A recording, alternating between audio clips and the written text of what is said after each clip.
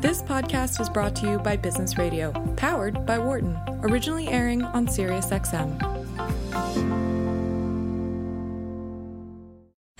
From the campus of the University of Pennsylvania Wharton School, this is Women at Work on Business Radio. Here is your host, Laura Zarrow. Welcome to Women at Work and our weekly conversation about how we can help more women join, stay, succeed, and lead in the workplace. I'm your host, Laura Zarrow, Executive Director of Wharton People Analytics, for today's show on diversity training and the critical question of whether and how they can truly be effective. We're going to be taking calls along the way and welcome yours. Our phones are open at 844-WHARTON. That's 844-942-7866. So give us a ring and let us know, what's your organization doing and how do you feel about it? That's 1-844-WHARTON, 844-942-7866. We're especially curious because we know that diversity and inclusion within organizations is critically important, yet frustratingly hard to improve, which is why I couldn't be more excited to have two special guests on today's show, Catherine Milkman and Edward Chang, who I am lucky enough to call my colleagues. Katie is an award-winning and beloved professor here at Wharton, and Edward is a PhD candidate in the Operations, Information, and Decisions Department. They're joining us today to talk about what we learned and what we didn't from a collaborative research project that I'm proud to say came out of Wharton People Analytics. Before we jump into it, though, I want to tell you a little bit more about each of them. Katie is the Evan C. Thompson Endowed Term Chair for Excellence in Teaching with a secondary appointment at Penn's Perelman School of Medicine. An engineer by training, her research draws on insights from economics and psychology to change consequential health, savings, and workplace behaviors for good. She was one of the original faculty co-directors of Wharton People Analytics and now co-directs the Behavior Change for Good initiative here at Wharton with Angela Duckworth. She's a frequent contributor to the Washington Post, writing about the behavioral economics of everyday life. And she hosts the spectacular popular podcast Choiceology with Katie Milkman, which demystifies the science of decision-making. Edward's the lead author on the paper that we're going to discuss today, The Mixed Effects of Online Diversity Training, which was just published by the Proceedings of the National Academy for Sciences, I'm proud to say. His research interests include diversity, discrimination, and behavior change. And prior to graduate school, he worked as a data scientist, and he graduated summa cum laude from Yale University with a degree in mathematics and philosophy. So, Katie, Edward, welcome to Women at Work. Thanks very much for having us. Yeah, thank you so much. So before we talk about what we learned and what we still want to know, I'd like to share what this project was, this crazy 68-minute diversity training that we developed. Katie, can you kind of outline it for us? Sure, absolutely. So this project started quite a number of years ago. And actually, Adam Grant was the one who really wanted to dive into diversity training with a randomized controlled trial to test what works, because there wasn't enough evidence to really tell us what can make effective change in organizations and change behavior. And I'd been interested in race and gender bias issues, so he sort of tugged me along with him to a couple of meetings with an organization that was open to trying to do something like this, something really ambitious, a big randomized controlled trial to test the efficacy of different kinds of training. So those were the origins of the project, and it took on sort of a life of its own. As we talked about earlier today, Laura, you were reminding me that I was pregnant when the project started and then out on maternity leave when it really needed to take off. And we were so lucky that Edward had just begun the doctoral program as my advisee at Wharton and was super interested in these questions. And so we tapped him and said, "Hey, Edward, do you want to lead this?"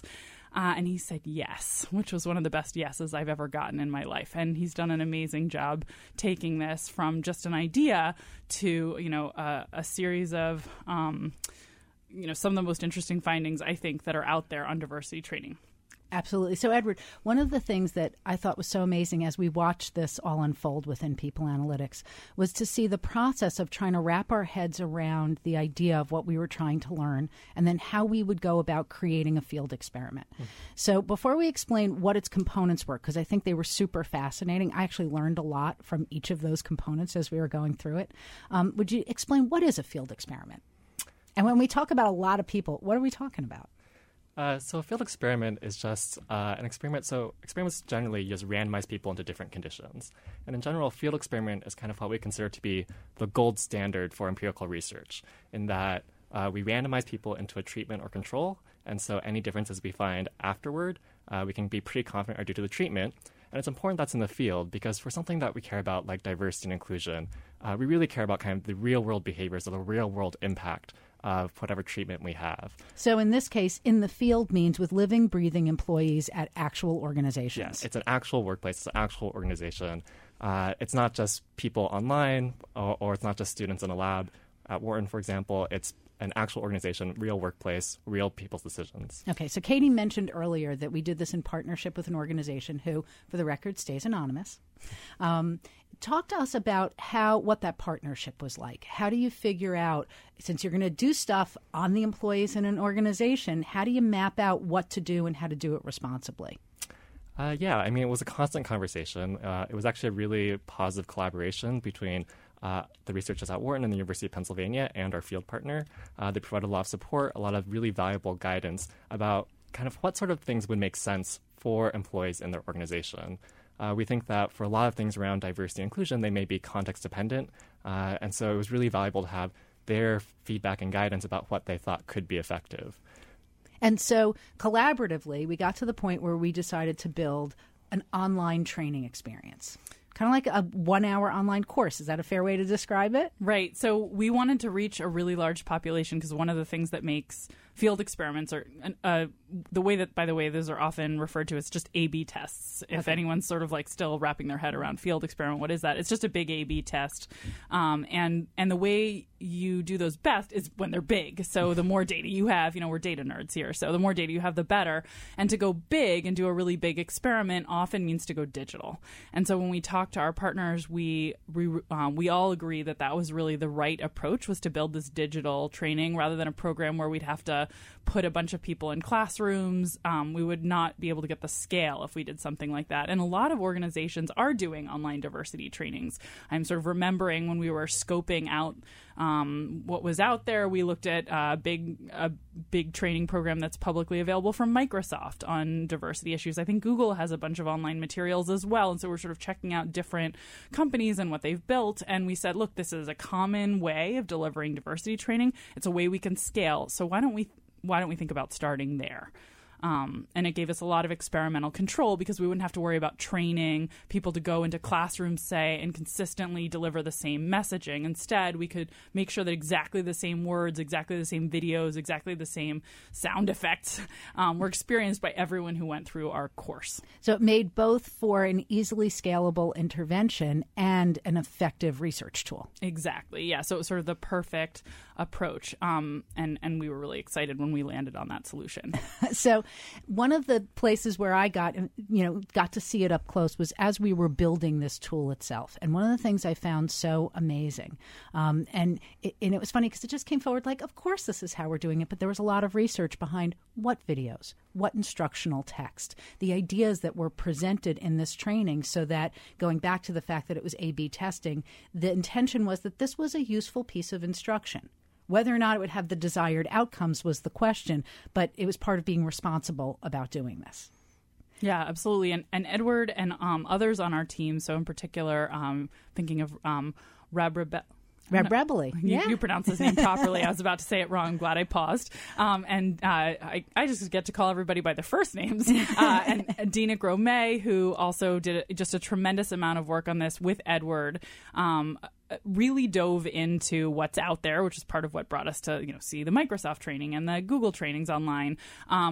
Edward also sort of scoured the literature. He was already at that point, frankly, becoming an expert on what was known about issues of diversity in the workplace, because that was his area of academic interest. But he really scoured the literature for good examples. We wanted to make a science-based training that would share what we really know about what's going on in this situation. So it's very much grounded in scientific evidence. Maybe I'll turn to Edward to say a little bit more about how he chose some of the elements that went in. Yeah, so I think for us it was really important to make sure we had all the information we presented in the training to be based in science. We are social scientists, and we want to make sure that everything we were saying or trying to teach people was rigorous. We also drew a lot of inspiration from interventions in other fields. So, for example, we have like kind of a dream team for this paper. For example, Angela Duckworth has done lots of amazing work in educational interventions. And so we actually looked at, for example, a lot of the interesting educational interventions on things like how do you increase growth mindset amongst students. And we kind of cherry-picked from lots of different interventions in lots of different fields, kind of what are the best practices for trying to create an effective training or intervention. Yeah, and what was fascinating as somebody who, I saw every part of it build. I wasn't part of the lit review or the science behind it. And what I saw was that the content that you were sharing was amazingly useful in understanding factors that contribute to a lack of diversity or a lack of inclusion in the workplace. And the way that we went through that instruction was part of the magic of applying these behavior change and educational theories. Is that a fair way to explain it? Yeah, no, I think that's perfect. So tell me and share with our listeners the content that you were sharing. I thought it was really amazing the way, because I think the goal of it was to help the users understand where bias may present itself unintentionally. So could you walk us through what were some of the fundamental things you wanted to get across as the content that the user would learn? Yeah, so we started off by talking kind of what is one thing that we think kind of underlies a lot of bias or bias in the workplace. And we started off by talking at a pretty cognitive level about stereotyping. And stereotyping isn't necessarily something that it's inherently bad. I think stereotyping in general gets a bad rep. But stereotypes are just things, they're just ways that our mind kind of makes sense of all the information that we're bombarded with on a daily basis. And stereotypes aren't necessarily only about things like gender and race. You can have stereotypes about for example, Wharton students or MBA students.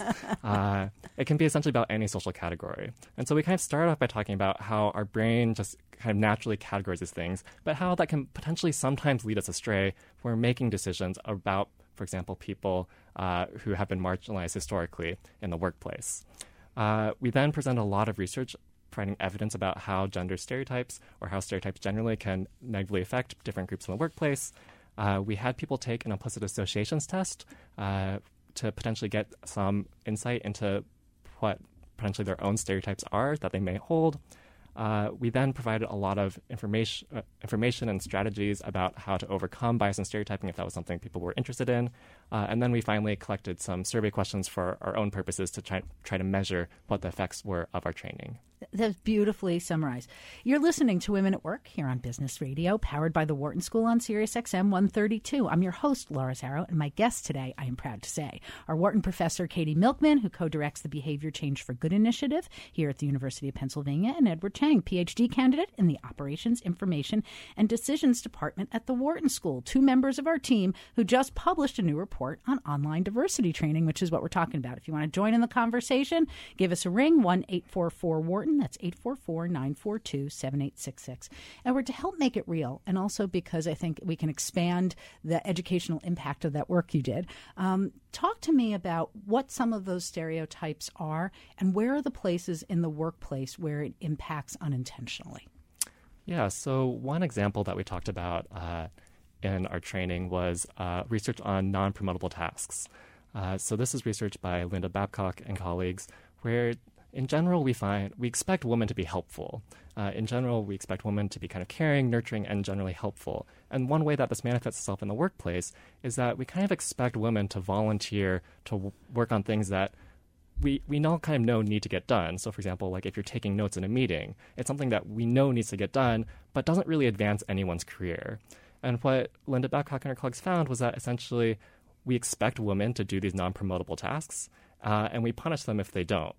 And that's one way in which women may actually end up being expected to do more of this work that doesn't contribute to their advancement in their careers or in the workplace and may hinder their advancement. There was an example, I think it was in the training, where a woman talked about how many committees she's asked to serve on, a professor, and that in talking to a male professor in the same organization, he's not serving on those committees, which frees up lots of time and enables him to publish more and move up the tenure track that much faster because he's being that much more productive. So that simple thing of, can you go to this meeting, can actually really, in some ways, derail somebody's career while it's serving the organization that you work for. That's a great example. And in fact, the person who told the story in our training was Linda Babcock, and she was sort of telling the story of what kickstarted her research on this really important topic. So it was wonderful to have that audio component, that storytelling from her. And we did try to build in a lot of storytelling, so that the intervention wasn't just sort of dry reading of text, but rather watching videos, listening to people explain how they'd reacted to things. There was an interactive quiz component. And so, we didn't want it to be dry. We wanted to give it the best shot possible of really engaging people and working. It was what happens when you bring brilliant educators together who are also scientists, because it became a totally engaging educational experience. So in this process, you were introducing ideas like this, and there's some of them. We'll come back to them as we go through. But your goal was to see what was the impact of learning about these ideas? Would it change people's behavior? So tell me, how did you go about figuring that out? So in terms of looking at how we change people's behaviors, we tried a variety of different approaches. So one kind of advance about our experiment is that we actually did try to measure actual workplace behaviors. Well, a lot of research in the past kind of just focuses on maybe survey-based measures of people's attitudes or maybe their self-reported behaviors. But we were really interested in actual workplace behaviors that we could see. So not what you said you did or Yes. how you felt about it, but what you actually did. Yes. So we had 3 main behavioral measures for this experiment. So the first one is we worked with our field partner to create an informal mentoring program of sorts. That's what we conceptualized it as. It was an opportunity for employees to essentially invite their colleagues out for coffee that the company would pay for, and in the spirit of creating a more inclusive workplace. So that was the first behavioral measure. The second behavioral measure was an award recognition program, so kind of a peer recognition excellence. So employees at this workplace were told about a new program where they could recognize their colleagues for doing a great job on something, and we measured who they chose to recognize for excellence. And then the last behavioral measure was what we call an audit study. And so what we did was we emailed everyone, all the employees, and we asked them if they'd be willing to speak to a new hire at the firm for 15 minutes. But we randomly varied whether or not we said that new hire was a man or a woman. And we looked at, are people essentially more willing to say yes to speaking to a new hire who's a man versus a woman? I think was really one of the most brilliant things that you struck upon, because these are, for anybody who's just encountering this for the first time, those things like asking someone out for coffee, creating a mentorship opportunity, or giving praise to somebody, not to mention who you're willing to make time for when it changes your schedule, is a reflection of who do you see? Who do you value? Who are you willing to make time for? So it's I think a brilliant way to test, is that changing? And it's also behaviors that it seems like the organization wanted to encourage anyway. Could you talk a little bit about how you worked with the organization to identify what are things that are going to help an experiment, but are actually meaningful to an organization, and that the organization can not just tolerate, but get behind? Yeah, no, this was one of the areas we spent a tremendous amount of time on, because it was critical to us not just to measure attitudes, which we did measure, by the way, at the end of the training, and which is how these things are typically evaluated, but to go beyond and go to behavior. So we spent a ton of time talking to our partners about different ideas for what we could do, what would feel authentic to their employees, what they really valued, what were truly inclusive behaviors in the workplace that we could measure objectively. And so that's what led us to these 3 outcomes, this coffee connectivity program. Do you say, hey, yeah, I want to take another person out to coffee and I'd like to take a woman, or I'd like to take a minority, or are you going to take a member of the old boys network, to put right. it in the worst possible way? So that was really a key one that jumped out. And then they were very excited about this excellence program as well, because they worry that maybe people aren't promoting the right folks or awarding and recognize excellence in the right folks. So if we're worried about why aren't there more women at the top of organizations, which is a pervasive problem, then one of the reasons we might worry there aren't is because people aren't recognizing the excellence of women as much. So this was a way of getting at that key issue. So 1 was mentoring. Are women getting enough mentoring? 2 is, are women getting enough recognition? And then 3 was, as you said, who do you make time for? And that was where this audit study came in. So we really felt, and so did our organizational partners, that these tapped into a bunch of the key ways we think women may experience, and minorities as well, obstruction in their careers as they seek to rise in organizations. And so we're trying to tap into those. So I want to test something out As I understand it, this was an enormous organization. We invited how many people to participate in the field experiment? Over 10,000? Yeah, almost 11,000 people were invited, and then over 3,000 did participate. And at an organization of this size and sophistication, part of this experiment was identifying places where you could track behaviors that would be appropriate to the research project, that this was happening in an ecosystem where the diversity training wasn't the only thing that they were doing. This is part of a bigger ecosystem and a bigger effort to improve inclusion in the workplace, correct? Yeah, I mean, in general, part of the reason why this organization was interested in working with us is because they did seem to care genuinely about trying to increase diversity and inclusion in their workplace. So this was one of the many efforts that they had at the same time. Other things they were thinking about were things like potentially changing policies to be more friendly towards parents or new parents. And this was just one part of many. Okay, and I think that's important, which we're going to probably come back to at the end of our conversation as well, which is how does diversity training, with whatever we've learned about it, which we haven't unveiled yet, plug into an ecosystem of really trying to change the overall culture and practices at an organization. And we were lucky enough to have a partner who was asking big questions and game to put some time and attention towards this. Absolutely. So how did you frame what you were trying to learn initially? We know that, when we think about it from the cheap seats, we take a diversity training and we want the workplace to be inclusive. But we know there are many steps in getting there. So what were the key things that you were trying to measure and change in this process? So as Katie mentioned earlier, we measured both attitudes and behaviors.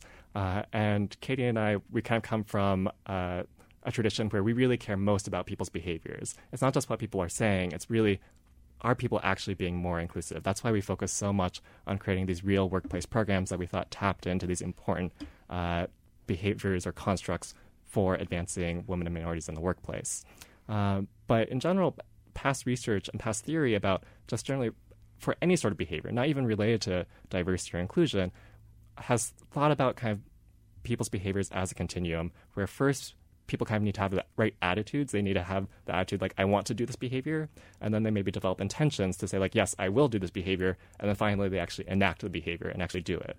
And so we want to try to make sure that our measures kind of would be able to tap into this continuum, which is why we measured both attitudes at the end of training, as well as trying to measure people's actual behaviors afterward. So it sounds like time was also a factor in this. How long after the diversity training was the coffee invitation or the recognition component of it? Was it right afterwards? Was it weeks afterwards? Yeah, so our recruitment period for the training, so this essentially is the number of weeks that the training was available was about 6 weeks long. So for 6 weeks, the training was available. People took it from weeks 1 to 6. At the end of the training for each person, that's when we did the survey measures. That's when we had their attention.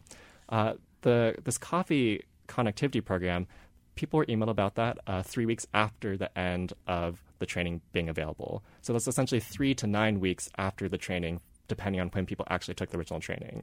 About another 3 weeks after the coffee program, that was when this recognition program happened. And then about, I think 5 weeks after that, that was when we did this audit study and emailed everyone asking if they'd be willing to take time to speak to a new hire. And I think a key thing that we haven't talked a lot about, but I want to highlight, is that there was no ostensible relationship between any of these events. So people did not recognize, there was no alert. This is a follow-up on your diversity training. Right. Would you like to mentor a woman? So as far as the employees are concerned, these are just normal activities going on in the course of their daily lives at the organization. They have no ostensible connection to the training. And that was really critical, because if they had thought, oh, this is the way that they're testing to see if I've changed my behaviors, people would behave very differently. Instead, they're just going about their usual lives, and we're checking to see, hey, did this really change the way they enact their daily routines at the organization? You're listening to Women at Work here on Business Radio, powered by the Wharton School on Sirius XM 132. I'm your host, Laura Zarrow, Executive Director of Wharton People Analytics, and very proud to have with us today Wharton professor Katie Milkman, who co-directs the Behavior Change for Good initiative, and Edward Cheng, PhD candidate in the OIG department here at the Wharton School. Have you guys out there taken diversity training? How did you feel about it? Did you feel like it changed your behavior? Give us a ring. We would love to hear from you. It's 844-WHARTON. That's 844-942-7866. So I love hearing about this time delay. It's a testimony to why it was so important that the training itself was an effective educational tool. They had to remember what they were exposed to and hopefully internalize it. Speaking of internalizing the things that you expose them to, in addition to introducing them to stereotypes, that the idea that we all have them and that it's a function of the brain that can be benevolent but can be dangerous if we're not aware of it. One of the other things that was a part of it was about destigmatizing the stereotyping we do. Could you talk a little bit about what that's about and why it was important to include in here? So one of the things we were worried about, and we talked a lot about as a team as we were developing this training, is that if we delivered the message in the wrong way, if we delivered it as a, hey, take this test, for instance, about your own attitudes towards women in the workplace, and then we scored people and told them, hey, you seem to have some bias, it was going to feel like an accusation, like sort of a gotcha moment.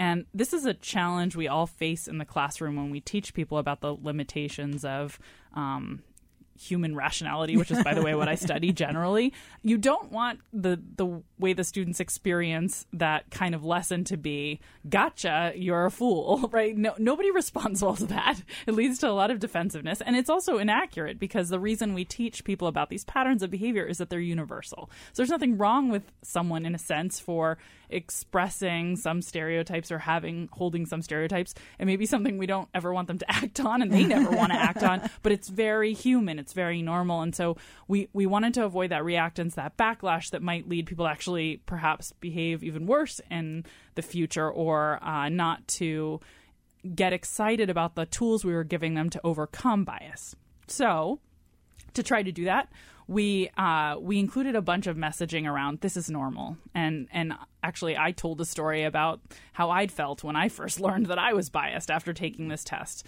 as a female faculty member at the Wharton School who thought of herself as very pro-careers. I learned that I was biased against women who had careers, and so that was how we tried to normalize it. So we have to take a short break, but when we get back, we're going to talk more about what this kind of compassionate, insightful research led us to discover. I'm Laura Zarrow, and I'll be back in just a minute with Women at Work here on Sirius XM 132. You're listening to Women at Work on Business Radio. Here again is Laura Zarrow.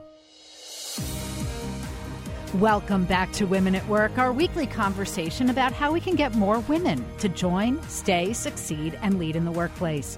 I'm your host, Laura Zarrow, Executive Director of Wharton People Analytics, and my guests today are Wharton Professor Katie Milkman, who co-directs the Behavior Change for Good initiative here at the University of Pennsylvania, and Edward Chang, PhD candidate in the Operations, Information, and Decisions Department at the Wharton School.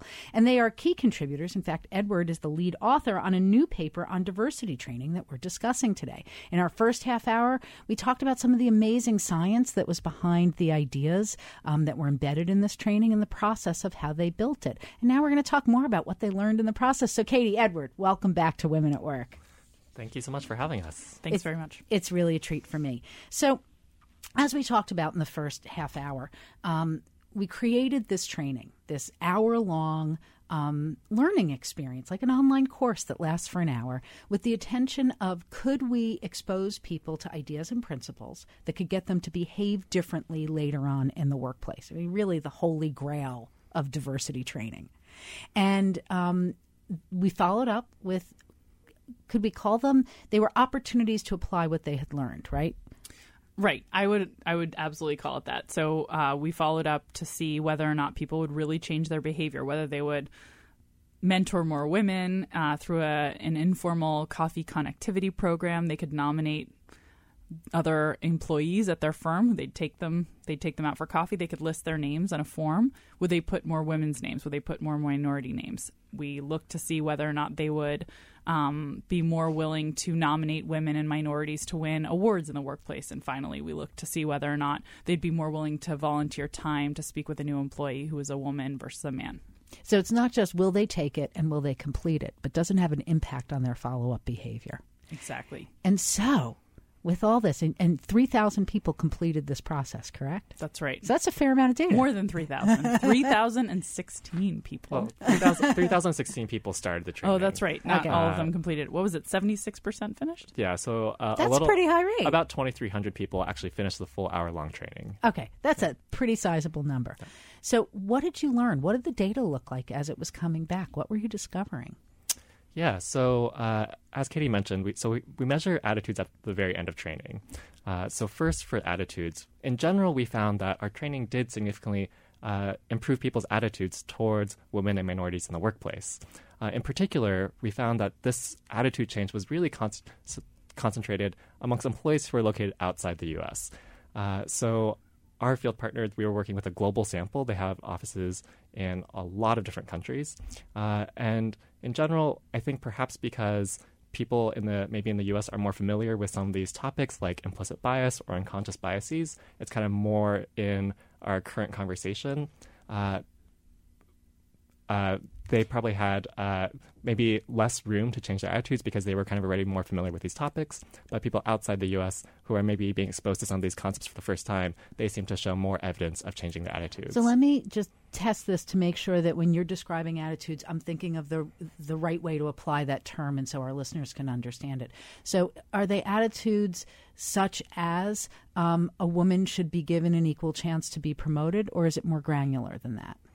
So we measure attitudes essentially with survey questions, and we ask them to, for example, rate their agreement with statements like women face more discrimination than men in the workplace. And we see, do people agree or disagree with these statements? Or, for example, it's common to see women being treated in a sexist manner on television. And so we just kind of want to see how much do they agree or disagree with these statements like that?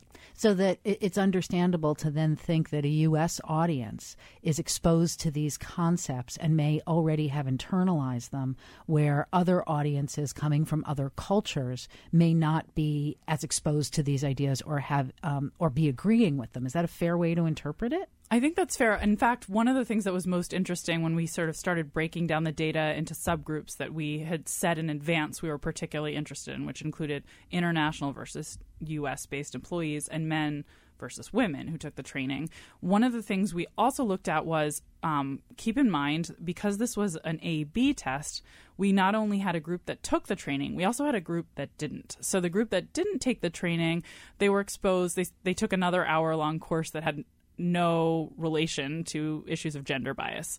And so what we really were interested to see is how those two groups differed, but also we could look at baseline at the people who didn't take our diversity training and see what their attitudes looked like. And when we looked at these different subgroups, we actually saw the people who hadn't taken the diversity training, they had different kinds of attitudes when we looked at the U.S.-based versus international and men versus women.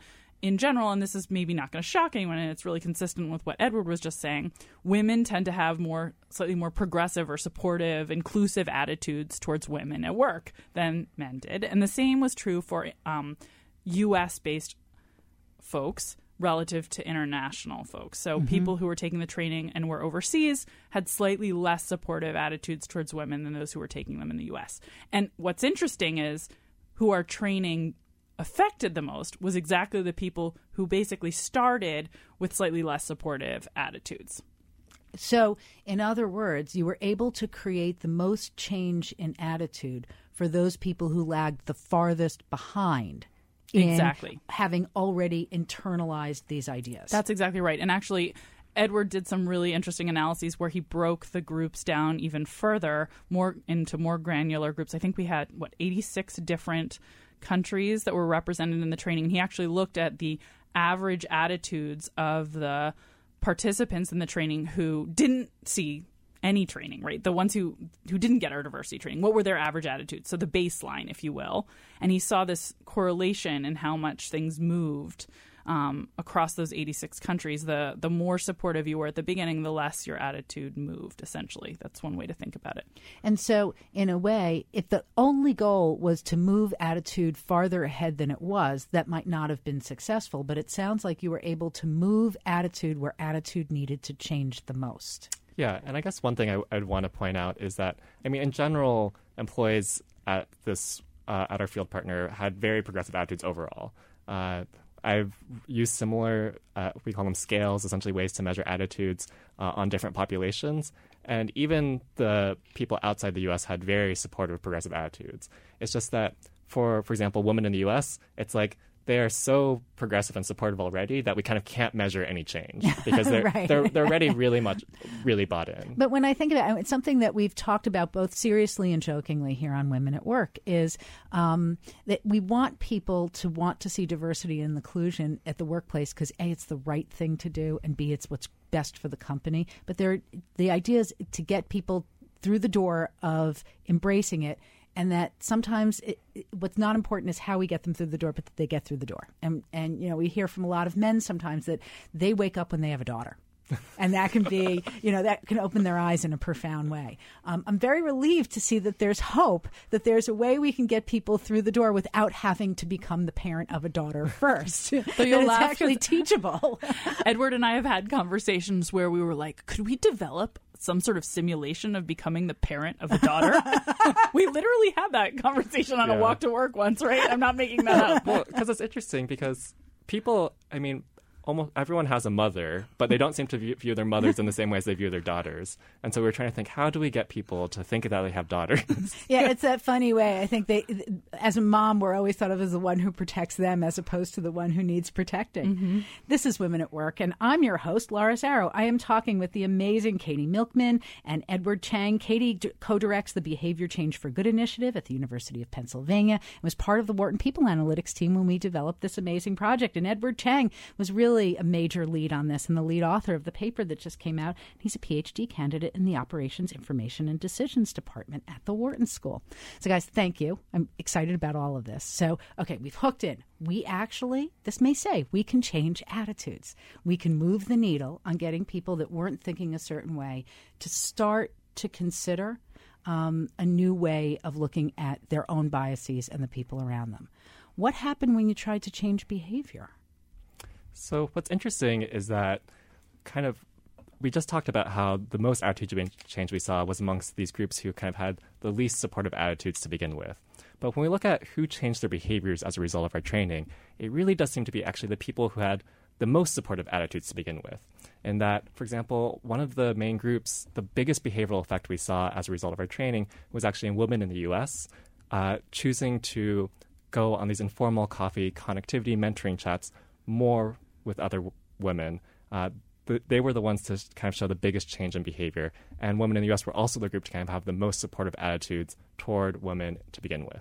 Okay, this is super interesting, and I want to tease some of this apart. So some of this comes back to something that you were saying before, Katie, and this was a video that was part of the training of helping women recognize where we have our own unconscious biases that are impacting other women. Could you explain it a little more? Sure. So we actually had everyone who was part of the training go through an implicit associations test, which is a test of your associations between, it can be between any two things. But in this case, we were looking at how strongly did people associate women in careers versus women and the home, compared to the strength of their associations between men in careers and men and being at home. And after we gave that test, we showed a video that talked to them about the fact that even women have these implicit biases. So I actually, was it a video? Actually, I think it was an audio clip. I didn't want to be videotaped. I told the story of how when I first took this implicit associations test and found that I had these negative attitudes towards women at work that were unconscious, I was really shocked because I'm a woman who's working and does research on women at work. And I was sort of startled by it. So we were trying to explain and normalize the fact that it's common not only for these unconscious biases to affect those who aren't members of the target group, but also those who are. So women still hold unconscious biases against other women. We wanted to make that clear that was common, and also try to reduce defensiveness when people learned about it. So this goes back to the destigmatization that we were talking about in the first half hour of trying to recognize that this is a dynamic that happens, not to be ashamed about it, but to become aware of it because it is something that can change. Absolutely. Yeah. And so this was the group then whose attitudes didn't need to change, but their behavior changed? Yeah, that's correct. But one of the really interesting things, so when we had designed this behavioral measure, we thought about it as essentially an opportunity for employees to kind of provide informal mentoring to their more junior colleagues. So we hope that, you take this diversity training, you learn about potential gender bias and gender stereotyping or other sorts of bias and stereotyping in the workplace, and then that kind of makes you want to be more inclusive towards other women and minorities.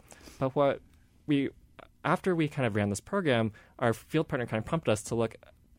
They've kind of heard anecdotes that actually people are using this program not to kind of provide mentorship, but actually to seek out mentorship from the more senior colleagues. Really? Yeah. And so one of the things that when we actually looked back and then we reanalyzed some of the data, we did in fact find that really this effect was actually seemed to be driven by women in the U.S. kind of leaning in more, kind of taking more initiative, being more proactive, and seeking out more mentorship using this program. That's amazing. When you looked back then, was that part of what you were trying to educate towards, or was it just a happy accident?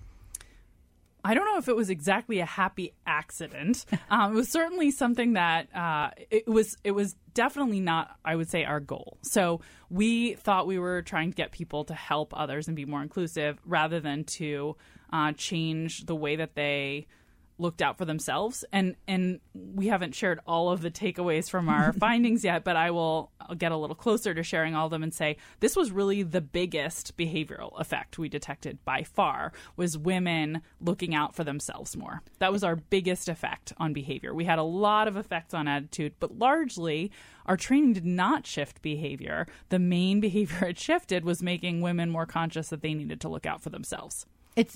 I'm gobsmacked by it because I think it's super exciting and that it could have that kind of effect as kind of the surprise gift that came from this. And I'm wondering if it was that it made them feel safe. Did it make it feel, what was driving that change in them? When I think about the training, it did reinforce for me, and I probably went through it because just for full exposure, I got very involved in the design of the slides and the images. And I probably took it, 15 times. And but it was... Did it change your behaviors, Laura? That's the real question. Yeah, have you been leaning in more at work? You got to ask Kate and Adam, but probably yes. It's that it gave me a vocabulary for understanding and be able to talk about the things that I saw around me every day that I kind of knew to be true but couldn't quote the science behind it. And I swim in the space a lot, obviously. But that if part of it was validating for the user that you're in a landscape that's flawed. And so understand that landscape is flawed and it's not a reflection on you. We hope that that's what happened. I mean, one of the interesting things about these kinds of field experiments, these A/B tests that are done with participants in the wild, where we aren't going and interviewing people after the fact, is we don't have a lot of visibility into exactly why we see the outcomes we see. That's a limitation of this methodology. So we have to speculate, just as you're speculating. My speculation would be very similar to yours. I'm curious to hear what Edward thinks, but my reaction when we saw this was, well, it seems like what we did was maybe we made the women a little bit more nervous, actually. And we were like, hey, look out. There's stuff that's not right in the world. And they knew that, obviously, but maybe we just made it a bit more salient, and they started looking out for themselves more. So it could have been what you pointed out, which is that people said, now I understand better what's going on. I sort of have the language and the way to think about it. Or it could have been anxiety that we provoked. But I think either is honestly good news because it did get women to lean in more. It did get women looking out for themselves more. And that's part of what we need to change in the workplace if we're going to change outcomes, right? It's got to come. Ideally, we want both. We want men being more inclusive towards women. We want everyone being more inclusive towards everyone, frankly. But if people look out more for themselves, that's one way we can move things forward. And it's true. By articulating something like the impact of performance reviews on someone's career and when they're gendered, say, how that plays out in someone's career, you're certainly going to look at your next performance review through a different lens to see, is there gendered language in there or whatever the examples are that are offered up in the training. And one thing that's interesting is when we were able to see both kind of the gender, for example, for these women in the U.S. who are choosing who they're going to try to actually seek mentorship from. We know both the gender of who they're trying to seek leadership from as well as kind of their seniority relative to each other.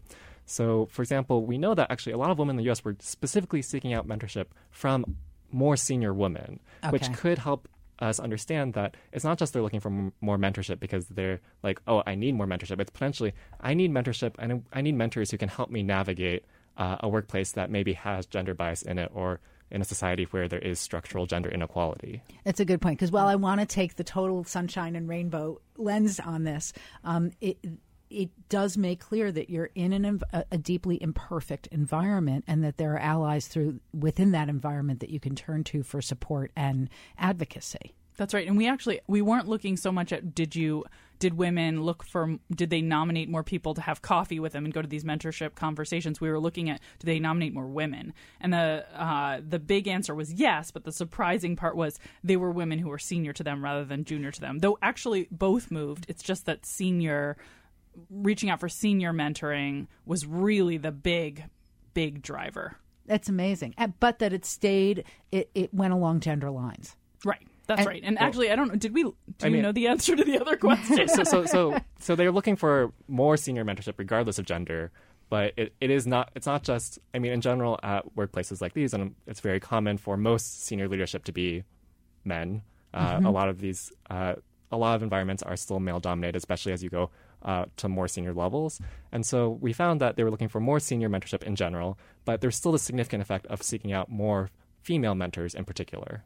I'd also be curious about the mechanism itself that was used to ask for mentorship, because I see I encounter, fortunately, it's one of the gifts of being at Wharton, all these brilliant, ambitious young women who are eager to have mentorship and reach out for it. And we hear from a lot of senior leaders that they do love to mentor, but the way that a senior woman will look at mentorship and a way a junior woman will be a little different structurally. That for senior women, it's who emerges that you see, that you want to mentor, and that you see has talent, and that you know you can make a difference for and with, that fits into the work that you're doing in a way that's natural and sustainable. It's almost like finding true love in a way. It's like there are special relationships that emerge that way. And that's different than when somebody says, please come mentor me. They may be looking for that kind of unique relationship, but it may be that you can coach them, but you can't just step into that role naturally. And it sounds as if in this model that was used at our field partner, there was the request because there was the mechanism, but also did those senior women say yes? So this is a really great point you're making. It actually highlights a limitation of the study, and there are many limitations, but one of them is that we were only looking at who you ask to have coffee with you for a mentoring date that's going to be sponsored by the organization. I don't know if we have any evidence or data on who said yes. We sort of assumed that most of these requests would in some way be accepted because that seemed to be consistent with the culture of the organization. But we were really just focused on that first step. We don't know, do these become lasting? The ask? That's right. We don't know if these would become lasting relationships, if they would be truly valuable. We were just saying, you get a form, you get a free coffee, we're going to sponsor it. Who do you ask to be your coffee date on this inclusive mentoring program? And the number of women that were asked increased as a result of our training, which is what we were looking for. So it is very limited. And I do think that's sort of an important thing to note about this research. We're really proud of it. We think it advanced knowledge tremendously, but it left many more questions unanswered than it sort of answered in the broad scope of things. Isn't that part of the point of good research? Yes, is absolutely. That we know it just that questions more to doors. ask next. Yes. So were there any other findings that were important to you that we didn't go over? So one of the really interesting findings, so there are actually two versions of our diversity training.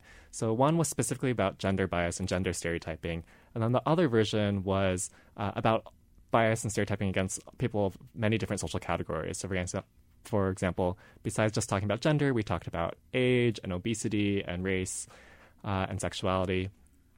And one of the things we were curious about is, does a diversity training that's only focused about gender stereotyping and gender bias, does it potentially have positive effects towards people's attitudes and behaviors towards other marginalized groups in the workplace, for example, racial minorities? And so one of the things we actually found was that, at least in the U.S., where we were able to measure we essentially know the race of people who were selected, for example, through this coffee program and through this award recognition or peer recognition program, we did find that the training that was focused entirely on gender bias and gender stereotyping also seemed to lead people to engage in more inclusive behaviors towards racial minorities in the workplace. That's pretty fabulous. Yeah, so I mean, it suggests that when we're talking about debiasing efforts, that there may be these, what we call in academia, kind of these positive spillovers. So you might be trying to target or reduce people's biases towards one group, and in the process, you might actually also be reducing their biases towards other groups. It's really amazing because this is in two different instances. You had kind of surprising results that showed that there was value to this tool, even if it didn't. But that one of the lingering questions is one tool does not change attitude and then behavior for everybody. I think that the key takeaway from our research, I'd say there's two key takeaways. If I wanted listeners to remember, like, what did we find? One is we really didn't change behavior across the board. We really hoped to. We moved attitudes across the board, but behavior across the board didn't move. Okay. So I think that means, these one-off, one-time diversity trainings that we really hoped would change everything, they're not enough. It just wasn't enough. And, it was designed by a bunch of really talented people, if I do say so myself, with a lot of love and care and input from outside. And it wasn't enough to change behavior for the most part. The second key takeaway was the behavior it did change largely had to do with getting women to look out for themselves more. And I think that's really interesting and surprising. The spillover effect was would be my third takeaway, that it's really interesting and surprising, actually, that a gender bias training can lead to changes in attitudes and behaviors towards minorities that are positive. It is really encouraging. So with the roughly 2 minutes that we have left, for organizations who are desperate to see change happen, they put a lot of energy into a single tool. What are other things that organizations could be doing, do you think, while we wait for researchers to crack the code? So there is promising research about potential ways to change, for example, hiring processes or promotion processes to reduce the effects of bias and stereotyping. So, for example, Eric Ullman has really interesting research suggesting that when people should kind of establish their hiring criteria for positions in advance. And if they establish hiring criteria in advance, they're less likely to rely on stereotypes when they actually make hiring decisions. Similarly, Iris Bonet at the Harvard Kennedy School has really great research showing that when you evaluate candidates jointly, as in you see multiple candidates at the same time and kind of can look or compare across candidates, you're less likely to rely on stereotypes than if you kind of see candidates one at a time and make yes or no decisions that way. Yeah, we were fortunate enough to have Iris on the show, and her book, I think, is like, it should be on every hiring manager's bookshelf. It's really amazing. We love it. We absolutely love it. I recommend it to everyone. And I think her book makes a really key point, which is what Edward is saying as he highlights this research, which is we need to change the structures of the way people are making decisions in organizations to have a big impact. And that, a one-off diversity training, while a great thing to do, is not enough. Clearly. But you guys are doing work every day that is helping us understand this more and how to change behavior for good on multiple fronts. So with that, Katie, if people want to find out more about the work that you're doing, they can visit our website, the Behavior Change for Good Initiative. I will just suggest Googling it, which Angela Duckworth and I co-directed, which really was a spin-off of this project because we realized we wanted to find the ways to make enduring behavior change in organizations, not just around race and gender, but all sorts of behaviors that need to change. So they're on it. Check out their website. Edward, thank you so much for joining us. Everybody, thank you for listening. And to my beloved producer, Patty Hall, our fantastic sound engineer, Jeff Simmons, I'm Laura Zarrow, and you've been listening to Women at Work on SiriusXM's Business Radio, powered by the Wharton School. Have a great week, everybody, and keep learning.